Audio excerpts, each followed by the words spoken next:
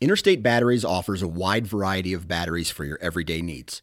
Stop into one of their thousands of retail locations and talk with a battery specialist about batteries for your truck, trail cameras, and even those weird batteries for your rangefinder. Interstate Batteries even offers cell phone repair in certain locations. For more information, visit interstatebatteries.com. Interstate Batteries, outrageously dependable.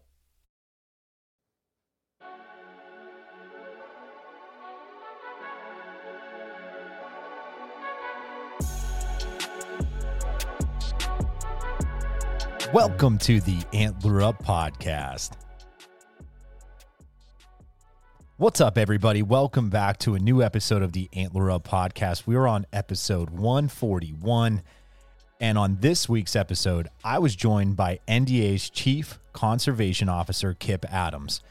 This is the second time Kip's been on the podcast, and I always enjoy catching up with him, and he's from Pennsylvania. We chat about gearing up for this upcoming season, like especially right now, the season's starting. So hopefully you had a fun, eventful weekend. We'll talk about a little bit about that too before we get into this episode. But, you know, Kip has two kids, and my daughter Nora is coming out with me this year on a couple hunts to try to get a deer for her. But I talked to Kip a little bit, you know, asking him how to make hunting fun for kids. Quick little discussion regarding that. And after that, we dove into how 22 forecasts and the struggle of 2021 for some people. And we talk about deer communication, finding bedding, using buck sign to cash in on a buck early season. And lastly, Kip dived into controlling your emotions in the heat of the moment and the practice that goes into that to better your skills for that one opportunity. So Kip, thank you so much for coming on again. It's a quick one, so hope you enjoy this one. And before we dive into this week's episode, let's talk about this past opening day here in Pennsylvania. So for me, obviously, there were some units that were already opened up throughout the state for the last couple weeks, but the statewide was this weekend. And for me, the forecast was rain, and boy, did I get poured on, and not too fun to be out there in the woods. So actually did not see much of anything, saw a ton of squirrels, but I know some friends that saw and got on some deer. Those of you that had the opportunity to fill a tag, congratulations to you. So this weekend, though, coming up, cold front, Saturday, a little bit Friday, maybe depending on where you're at. Originally, it was looking like Friday. Now it looks like Saturday is really when that cold front's going to be hitting throughout the day. So hopefully, though, you have a chance to get out this weekend and get after it, because it could be potentially be pretty good. So good luck to everybody. Uneventful aside from me on opening day.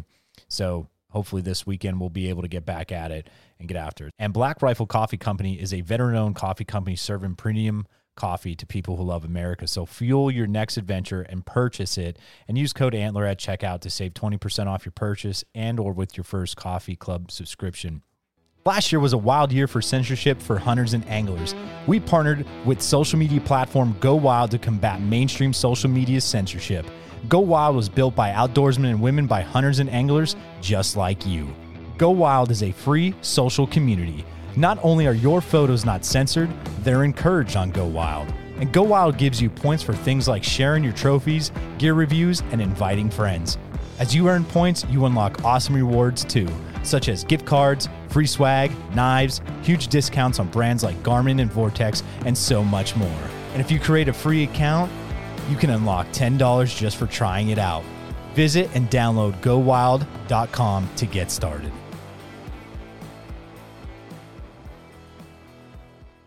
Let's get into this week's episode. It's always a pleasure to see you and have you on again. This is great. Good deal. Good to see you as well, and thanks for having me. No problem, buddy. I appreciate you taking the time, and I know your time's precious, and this will be a fun, quick one, man. Sounds good. Awesome, Kip. Well, what's going on with you, man? Still with the NDA right now, still being the, chief conservation officer, so which is awesome. So, man, it's a pleasure to have you on and talk deer hunting, getting ready for the PA season. Oh man, well, thank you. I'm excited to be here. Kip, let's jump right into it, man. What have you been up to? How are you getting fired up for this upcoming season, and maybe some things that are on the docket for you? Sure. I'm very excited about our season. Just around the corner now. My kids and I have done a pile of habitat work this summer to get ready for this fall. And being here in Pennsylvania, we don't open until October 1st, but Maryland opens a little sooner. They open this Friday. Yep. And a good friend of mine in Maryland has invited my son to come down and hunt. So Friday morning, my son and I will be headed to Maryland. So I will be sitting in the stand Friday night. Nice. So which is pretty cool. So it's a nice way to kind of kickstart our archery season. Gives us a little bit of a deer season fix before our opener here in a few weeks. Awesome. So Maryland, you've been going to Maryland the last couple of years, correct? We've gone there the last two, yeah. So he started inviting us down in I guess the 2020 season. So and my son was very lucky that year, and again last year. So pretty cool. It's a neat opportunity because my son is 13. Yep. For him to get to spend time with my friend, spend time with some others, and because my son spends a lot of time at our deer camp, Right. but it's really good for him, to see that there's different ways that people hunt. It's not always a camp atmosphere. Kind of broaden his horizons a little bit, on the deer hunting world. Mm-hmm. Realize that, man, everywhere, people are the same. They, or at least hunters are the same. They respect the animal, they take proper care of it, they encourage each other, they support each other. So it's a good learning experience for a young man for sure. That's great. That's now because you have been mentoring people for many years, obviously. Mm-hmm. Well, any tips or lessons, I guess, you could kind of give for parents that are getting their children into the hunting, especially maybe at a younger age? Like I obviously you said your son's 13, and I know your daughter's older as well, and she's participating in hunting. My daughter is 8 this year, and she'll be 9 this spring, and she's all gung-ho about it. And I just kind of, for me personally, I'm just kind of going with the flow. Like, hey, I bring her out, I let her shoot her bow all the time, and obviously for to hunt deer, she's going to need a crossbow because of the legal limit and everything. But man, I'm super excited that she's taking a liking and wanting to do it. So any lessons that you could kind of give fellow hunters that have young children, getting them ready to hopefully one day participate with them? I think just make sure that you keep it fun. Yeah. The first few hunts I think as much as anything, just make sure we make it fun for them. This is not the time to give them the all day sit and then, the freezing temperature. It's time to, hey, let's make sure that we're learning things and having a good time. And if the first hunt, with a young child is 15 minutes, hey, it's 15 minutes. Yeah. So I took my kids when they're very young. I wrote an article several years ago now, about ways to make it fun for kids. And so I asked my daughter, and I think she was probably, I don't know, 8 at the time, maybe something like that. I was very young. Why is hunting fun for you? Or what do we do that makes it fun? And I knew what I thought she would have said. And she listed like 10 things. And, I don't know that I would have had any of them right. And but it was things like, hey, we played cards in the blind, or, or we play, like, what's the next bird we're here going to be? Mm-hmm. So it had nothing to do with shooting deer or shooting turkeys or shooting bears. And in many cases, it didn't even have anything to do with seeing those. There's just so many other things out there, other wildlife species, other sound, squirrels chattering, songbirds flying by. It was those type of things that she was interested in. And so anyway, I tell people, just make it fun. Let them explore, show them some things, teach them some things. You don't have to be, a wildlife biologist or a bird expert or anything. Just spending that time with them, asking questions, showing them things, learn things together. I can't tell you how many times one of my kids and I, or somebody else that I've mentored and I, learned what a new plant was together. Mm-hmm. We see some flowering plant on the way to a blind, and I have a pretty good working knowledge of what a lot of plants are, but there's a lot I don't know. And, so, hey, we looked it up online, and learned it together. And so little things like that, it's absolutely not about killing something. Right. And there's a lot of old timers that think if you don't kill something, then it wasn't fun for the new hunter. That's not true at all. In many cases, whether they had fun or not has absolutely nothing to do with whether they shot something. But it's just all the other things about being outside and being a part of nature that typically will make or break their interest in wanting to go back. That's great. Great advice. I like that, Kip. Well, I appreciate you sharing that just because, like I said, I know that's coming up for me especially soon. We're looking at Pennsylvania here. This past year, 2021, I had a lot of friends early October when that cold front came through, kind of filled their tag. And I had some other friends, including, and I'm going to throw myself into this. We struggled a little bit. In certain kind of doe core areas that I was seeing a lot of deer maybe in 2020. Last year I did not see. I really had to work hard. I got a late season doe during the late season archery season, which was a fun, and man, that meant a lot to me because of the grind of the season that it was. However, this year, man, it's really neat because I feel like I'm strategically placing certain cameras where obviously I had some nice pictures of whether it be doe, some buck, in their summer range, but I also think it's going to be a good spot come fall range because they've been quiet a little bit. I think weather has that to do that the last couple weeks, but then I remember seeing certain things posted about like, hey, during this time frame in August, you might see some new bucks show up on camera in the summer, and those could be some deer that will be coming around during the rut or during the fall range. And last year, ironically, on my cameras, that happened with my dad and I encountered a certain deer. He shot one of the other deer during archery season. So this year, with the deer that I'm getting intel on, and I still plan on shifting some cameras during the shift just to see if things go completely, dead here in the next couple of weeks before the statewide season opener. Man, what outlook are you seeing for Pennsylvania here for this upcoming season? Like I said, last year was a struggle for me personally. This year, the summer, it's been pretty dry. So do you think anything's going to play into that side of things for this upcoming year?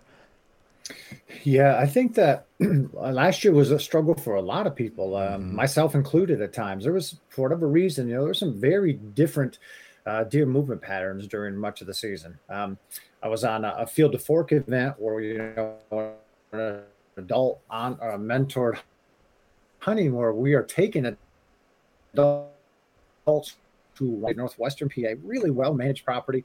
Friends of mine for 20 years, invited all these hunters in, and we had 3 hunts, and the guy that I was mentoring, between those 3 hunts on really, really well managed land, we saw a combined total of 1 deer.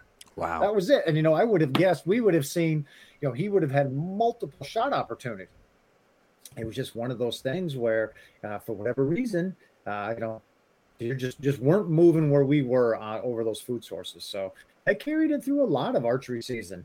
So you certainly weren't alone with that. And, all the stuff that we know about deer, one of the cool things is, and there's still a bunch we don't know or can't figure out. It's one of the things that makes them the coolest critter out there.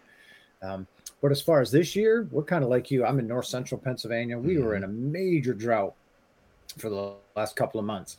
My yard was brown. Food plots weren't growing. I always plant my fall plots late July or early August.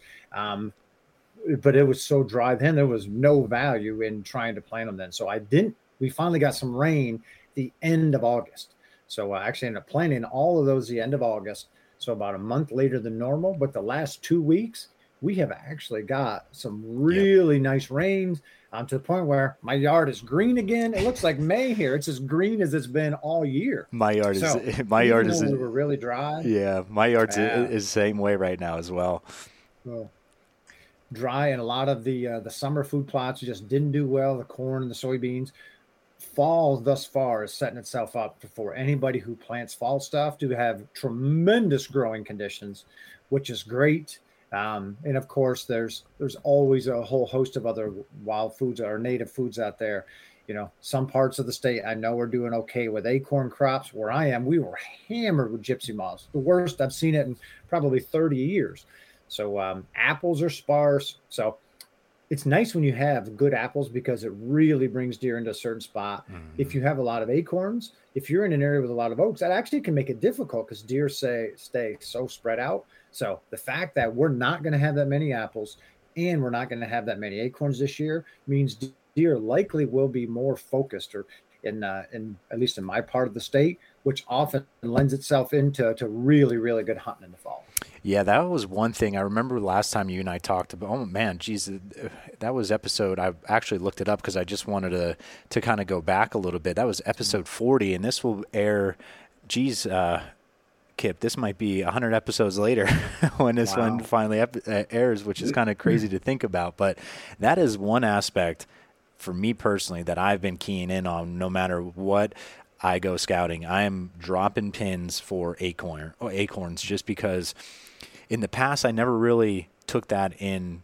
I mean, I did take it in consideration, but like you said, like if this little oak flat is hammering and all these other flats and ridges that I'm traveling maybe are not, okay, I know that could be a good spot. And like you said, last year for me, back at home in northeast Pennsylvania, the mountain and the area that my dad and I would hunt, we would not see acorns drop. It was actually a very long time, but last year it was insane how many acorns. They were everywhere. Like walking down one of the trails, I mean, it was like you were skiing because of how many acorns were dropped, and it made it difficult. But it's something that for me moving in, I'm not only looking at that main food source for some of these deer, but also that secondary food source, and that acorns is the one that I've really starting to gain a little bit more comfortable with part of my game plan.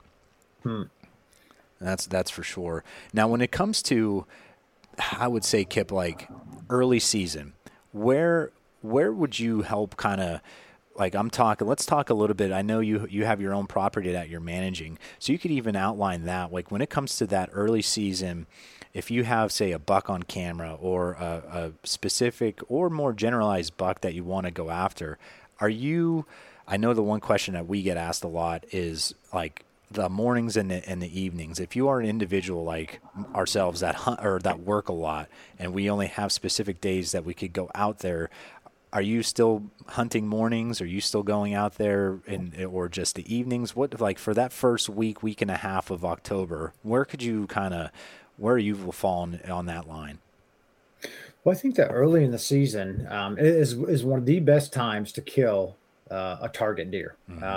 If you have a buck that you're getting pictures of, or you're scouting and watching or whatever, before we start applying any pressure to the woods, and they key in on us a lot faster than we clue in on them. Early season is a tremendous time to kill a deer like that. Having said that, I personally have better evening setups than a lot of morning, just because of the way that our farm lays out. I think that there's tremendous value in hunting in the morning, and I like to hunt in the morning. And we do hunt in the morning, right? But we hunt a lot more evenings than we do mornings, simply because of school and work schedules. Right. All things being equal, evening stands tend to be a lot easier to get in than some of the morning stands are. So because of that, I will not hunt a certain stand in the morning if I think I'm going to kick deer out trying to get there. But if I can get to a spot in the morning and feel comfortable that deer don't know that I'm there, I think in many cases you can be far more successful in the morning, particularly on older bucks than in the evening. Now, when you talk a little bit about the evening, and so let's just say someone that does not have, say, the food plot property, access to them, and how much value do you put into, say, the communicational side of things when it comes to deer sign, whether it be a scrape or rubs? Like, are you focusing more so on that travel route where they're going to possibly be going to feed, or and maybe set up over a scrape just in case they hit something? Or like, again, this is early on, just because there are certain areas that I could think of personally where I found scrapes that they're getting hit all year round, even in the summer. They could be going, the area is kind of tough on this bottom, and I don't really necessarily know the key main food source per se, but the travel route, they're pretty on regular with where they're going. So do you value that area to put up a spot and say, hey, if you hunt over this scrape early on, like you were saying, you might have an opportunity to kill a buck, especially a target buck that you're after? I don't tend to hunt over scrapes very much. And the reason for that is I monitor scrapes a lot.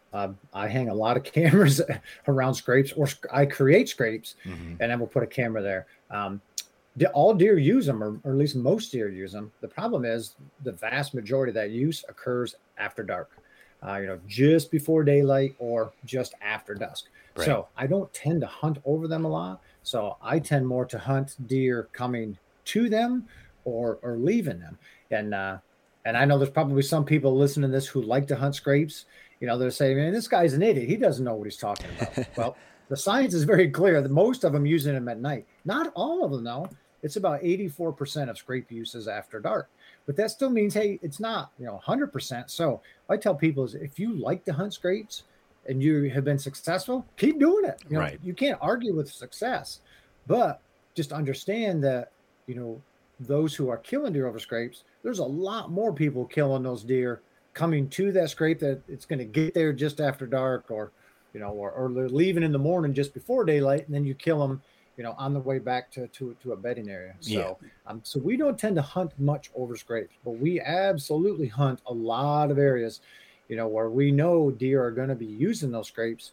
So let's try to figure out where he or she, are bedding. Yep. In the olden days, we killed a lot of deer on food plots or right in food sources. And then, of course, that works early, but then our works, whether it's early in the season or if you don't start hunting until later in the season, the first few times that works, but then they key in so quickly on that they stop coming there during those shooting hours, or at least slow down. So we have transitioned a lot more over the past probably 10 years to, all right, let's see if we can figure out where they are going and do habitat work or figure out where they're coming from. Let's kill them in between, because that way we can hunt that area way more times during the course of the year, because we're not getting, we're not spooking deer there. Right. It's not like you're on a food plot and when you get out of the tree stand, you spook everything, or you shoot a deer there in the food plot. So all the other deer know something's going on.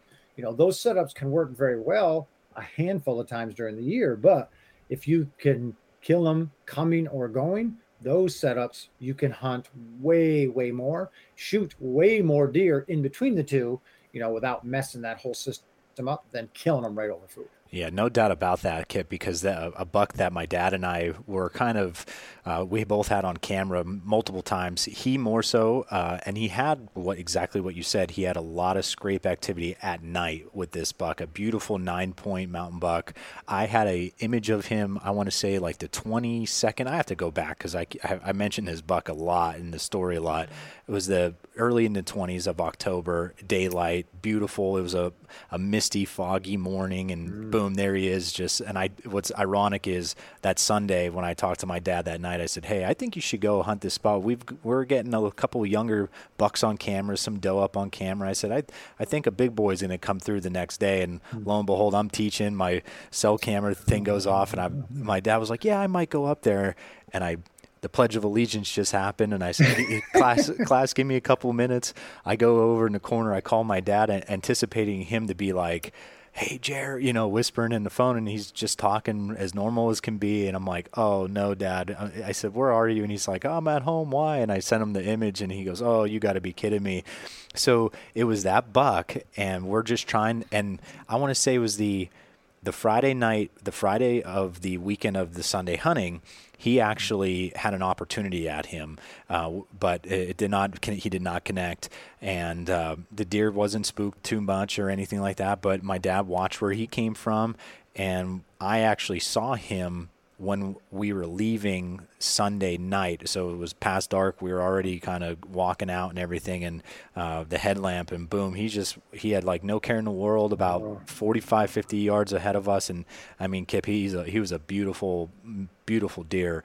And so coming up, I said to my dad, Dad, he's hitting those scrapes, hitting that trail on the camera at night, we got to figure out where he's coming from and cut him off, or get in a little bit closer to like that daylight shooting hour still, and come up with a game plan. So that's been a nice little cat and mouse game that my dad and I have been going on. And we did a lot of scouting postseason, and obviously we have multiple spots where we think could be one of the travel corridors that he's using, no doubt, but it'll be interesting to see come that late October again, when I think he starts showing up again. Wow. Very nice. Well, man, good luck. Yeah. Good luck getting him this fall. That'd be awesome. Oh, I hope like I said, my dad or I or myself have a crack at him, because he was a cool deer for sure. So, but yeah, I mean, that's the one thing for me, like I wanted to ask you particularly, because I know you've done seminars and things about the communicational, like for deer and with the scrape thing. And my dad and I, up until this point, especially me, I never really had good success with mock scrapes until I did a little bit more research and talked to more individuals about how to go about making them. So last year, I want to say last summer, my dad and I, we incorporated a few more up on the mountain, and I mean, it was all summer, all, does and fawns, and the bucks were hitting them. And it would amaze my dad, because my dad's basically, who taught me everything. And he's like, I just can't believe it, how they hit that. So again, my dad shot a buck last year. It was that Sunday morning of Sunday hunting. And he was on a more so of a trail that would lead to that scrape, and this buck came up through and walked through that area, and he was going to potentially maybe go that route of hitting that scrape. But so that is a newer, I guess, tactic that he and I are using moving forward, is the scrape hunting, and not necessarily like you were saying, hunting over them, but coming up with that game plan of like, this is a good travel route where deer are going to be going to maybe possibly hit that scrape before they go to feed, or coming back before they go to feed or to bed. So it's definitely an interesting topic for sure. So we have the moment of truth, right? We get on a deer, whether it be, and this could be all a new hunter, a veteran hunter, just because there's been multiple deer that I've shot, and there's times where it's like, I think that deer's dead, right? And you go in and you're like, oh my gosh, you got to be kidding me. Where, did I bump it? Is it not dead? You kind of go through that. I want you to, because you've had the opportunity to, one, yourself, obviously kill and harvest many deer, but then also bring new hunters into the game and teach them, okay, here's the kind of the what not to do, what to do in a certain situation. Obviously, when you see a deer go down in front of you, that is what we're after, right? That is what we strive to do as a hunter. We take a lot of time practicing. I mean, myself, I'm a big archery nerd, so when it comes to shooting, I shoot every day that I have an opportunity. Walk us through, or give us some pointers for that moment of truth, and when things kind of, I guess, quote unquote, black out and you're unsure. What are your steps, and talk about what we should do and maybe what we should not do as well. Well, I would teach people, the moment of truth when you're ready to shoot, and we'll talk about either using a rifle or a crossbow, something that has a scope on it. I think the most important thing that we can teach people is, make sure that you watch this bullet or this bolt hit through the scope. Mm-hmm. Because essentially most of the miss will happen is when they shoot, and then they pick their head up to see, or that the last thing they pull off. But if you can get them to try to watch it hit through the scope, so much better likelihood that they will stay on the shot and follow through appropriately. You obviously can't see your bullet hit, but if you try to see it hit through the scope, then you are more likely to make a better shot. And exactly the same thing with a crossbow. With a bow, it's different, obviously, because you're looking through a peep sight or at least just looking down your string. However, most bad shots of the bow are the same thing as people will pull their head off to look to see, did I hit it well? So same thing, you just have to be disciplined to follow through appropriately, and try to see that arrow hit without moving your head. So that can help things so much. Now, with a bow and arrow, I have shot a lot of deer with a bow. I have been with a lot of others, and I have recovered a lot of deer that people shot, and many, including myself. And I am firmly convinced that in many cases, that arrow is going so fast that it doesn't matter what you see. You don't necessarily see exactly what happened. On more than one occasion, I shot a deer with a bow. I watched up close. We're not talking 40 yards. We're talking 15, 20 yards. Watch the arrow hit, know exactly where it hit, where it came out, go retrieve the deer, look at it, and realize that actually did not hit even close to where my mind told me it did. Lighted nocks help tremendously with this. It at least allows us to see, exactly or more close, I think, where it did hit. Certainly helps you find your arrow afterwards. Right. But from a bow hunting standpoint, I tell people it doesn't matter what you think you saw. There's a good chance that's not exactly what happened, which makes it all that much more important to be able to read the sign after the shot. Meaning, go find your arrow and look and see what's on it. Is there just chunks of meat on it? Is there blood on it that's extremely bright red and frothy? Is there dark blood on it and it really smells like stomach contents? Those type of things will give you a better idea of, okay, even though I think I know where I hit, this is where I really hit. And then you start tracking or waiting a certain amount of time to track based on what that arrow in the sight there shows you. Lots of bright red blood and it's frothy. You most likely have, one or double lunged it. That's great. You can get on that trail much quicker and expect to see a lot more blood than, I'm just seeing, some chunks of meat and nothing else. Or, gosh, you know what? I smell a lot of stomach contents and it's really dark blood, which could suggest a liver hit or a hit through the stomach. And the thing is that many to most deer that are hit through the stomach, they die. And if you don't bump them, they will die in the first bed they lay down in. And that might be very close, but it might take them 8 hours. So if I get to an arrow, I see dark blood, stomach contents, I definitely shot it there. Let's just back out. Mark the area, and I literally will back out. And as long as it's not going to, pour or something, we'll wait literally 8 hours. And then more than once have recovered that deer, shot through the entrails, the first place that laid down or the second place. You're right. Usually the first place. The flip side of that is you get on it, you go searching, that deer is hurt, but it lays down. It's not mortally wounded yet. It's going to die. It just hasn't yet. You get on it, you bump it out of that first bed. It might now go literally a mile before it lays down because it knows, he's after me. And then what happens is because the blood trail is so little or so weak that even though it goes and lays down and dies, you simply can't find it. So being able to read the arrow and the blood is, I think, an extremely important task for anybody that's going to bow hunt. And that goes for a bow hunter as well as a crossbow hunter. Crossbows can be even worse than bows with regarding where that arrow comes out because those bolts are so light. I have a friend that I know, his daughter shot a deer broadside with a crossbow, and the bolt literally went in, turned 90 degrees, and ran the length of the body. Wow. My son last year shot a deer with a crossbow. It was almost broadside, hit it in the front, right in the behind the shoulder. It turned 90 degrees, went all the way through it, and actually stuck in its back leg. It never exited the deer.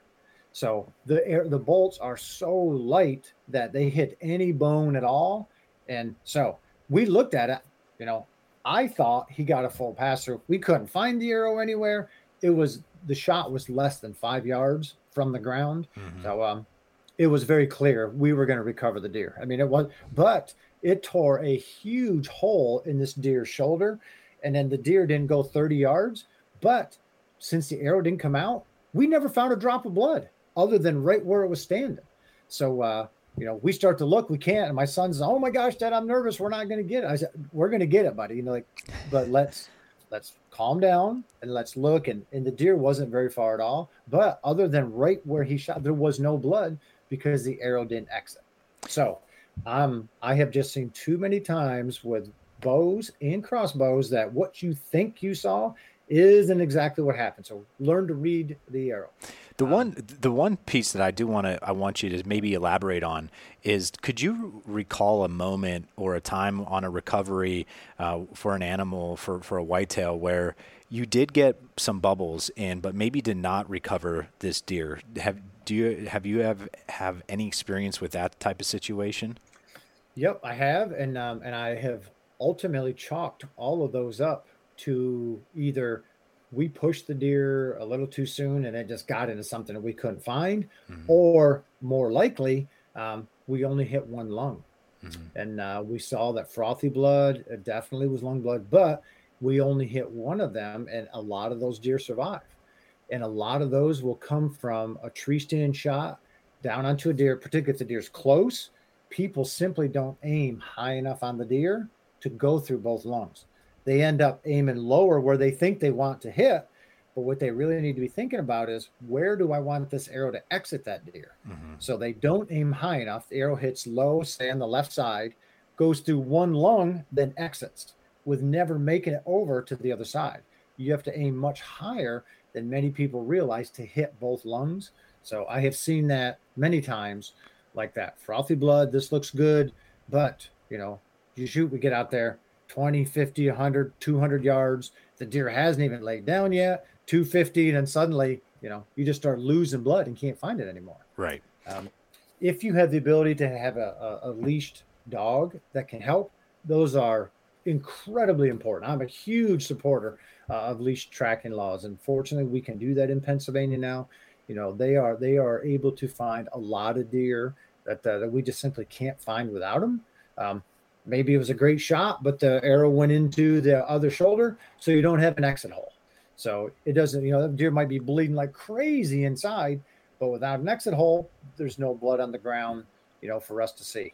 So anyway, a lot of value to a tracking dog if you have the ability to use them. Yeah, no doubt about that. And you bring up a great point about like the angle and where you're aiming. Is that something too that you kind of tell people to practice? Because obviously I'm a big saddle hunter guy, and I've gotten multiple friends into hunting out of the saddle now, and they've always asked me, how long does it take me to get better? And I kind of say, hey, I give them a quick rundown. And to go along with that is the shooting side of things, right?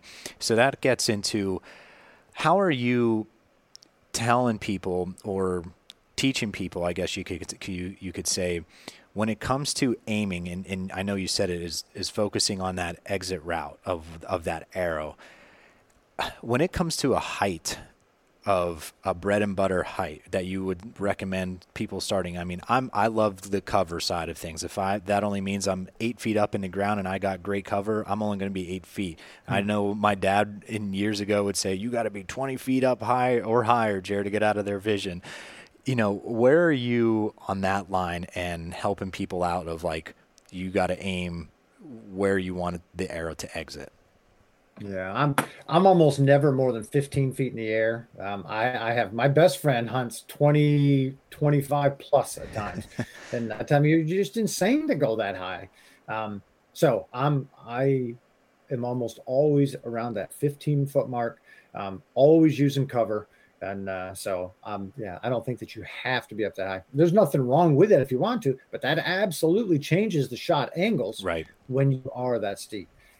What I tell people is, I have done a couple of videos with this. We have an anatomically correct deer model from the National Bowhunter Education Foundation that I've done a few videos with to show people, hey, here's exactly where the heart is, the lungs are, here's where everything is. And then here's how high you actually have to aim, from a tree stand, what's in close, or even a deer that's quartering away that you shoot from the ground. People often misunderstand how far you need to aim back to make sure that you get both lungs. They can Google, my name and shot placement. One video is on the Deer Association's website. The other video is on Whitetail Properties Land Beat website. Both of those show exactly, because I literally run an arrow through that deer model and show folks, exactly what I'm talking about. But from a tree stand, it is pretty high on the back. It's above halfway that you're looking to go through. And from a quartering away shot, people hit, like right up behind the shoulder closest to them. Same thing. We're looking at one lung, whereas if you're back farther, goes through the ribs, you cut the diaphragm, which then means the deer loses the ability to regulate that pressure in its chest. It can't breathe. Then you will get both lungs and a good chance you'll get the heart as well. Exit on the far side. So far, far better by aiming back a little farther on a quarter-inch away deer. Yeah, that's really, really important. That is the one aspect, it was, I think, a couple of years ago, I missed two deer, it was 2 years in a row, and I took that summer to really hone in my shooting process, my shot process of getting up in a tree, going through, breaking down my situation of where I need to aim, making sure that, one, I'm also bending at the waist, doing my whole shot process so that when an opportunity would come that season, I would hopefully mentally go through and check those boxes. And that year I actually did, and it paid dividends. So, I mean, anybody listening that's maybe struggled, whether it be the target panic or not finding the deer, I can't encourage you enough to go out and, heck, like I said, get 8 feet up in the ground to see what that angle is going to be on a deer, because there's not a lot of deer targets out there that are actually anatomical correct of where that ring is to where you actually need to shoot. Use that target to help you get ready for the season and take those shots practicing, because it's paid dividends for me. And like from here on out, a lot of the times on my weekends that I like to go shoot, that's all I'm doing. I might warm up on the ground for just a couple of shots just to rip, and then after that, I'm climbing a little bit up, and I bring up a bunch of arrows and I climb down, and that also helps me get back and get the cobwebs off to get ready for the season ahead. Absolutely. And way too few hunters will actually practice from a hunting situation like that. A lot of practice from the ground, which is certainly valuable. And I know a lot of guys who get up and climb a power pole in their backyard or stand on their barn roof or whatever, and that's valuable too. But neither one of those are nearly as valuable as hunting or shooting from a tree stand, particularly in a wooded situation or on the edge of a field. So that can make you better, but it will make you better and make you far more confident when that shot arises, which many people are good enough to make the shot as long as they're confident and they can follow through. And man, just knowing that, I've practiced from this stand, or I've practiced in this situation, I've got this. Right. That alone makes all the difference in the world, because you're already nervous. Your heart is pounding like crazy, whether it's a doe or a buck. So you want to take care of as many other variables as you possibly can. And just having done some practice from, a stand, or maybe you only hunt from the ground, make sure you practice from the ground, shoot out of that blind, make sure you know that, yes, my setup is tall enough to get out the window, so I'm not hitting the poles or I'm not hitting the blind. Just having that stuff out of your mind can help you do a much better job when that moment of truth arrives. Yeah, I'm a big proponent too of like visualization, because like I said to you about last year being a struggle, man, I don't know how many times I encountered it visually shooting a deer. And when that time came, I wanted to make sure that one shot I was going to make it count, because it was that Saturday before Monday, the last day of late season archery. And when that opportunity came, I was able to, in the saddle, I swung around and I had a weak side shot, so basically shooting like out of a tree stand, and I had a limb kind of blocking the deer's vitals. And what I was able to do is swing around the tree and use my steps on the left side as an extension to my platform, and I dug my knee into the tree. I settled. I bent at the waist a little bit that I needed to. I took that deep breath, and kind of like what you were saying, you watch the arrow go, and I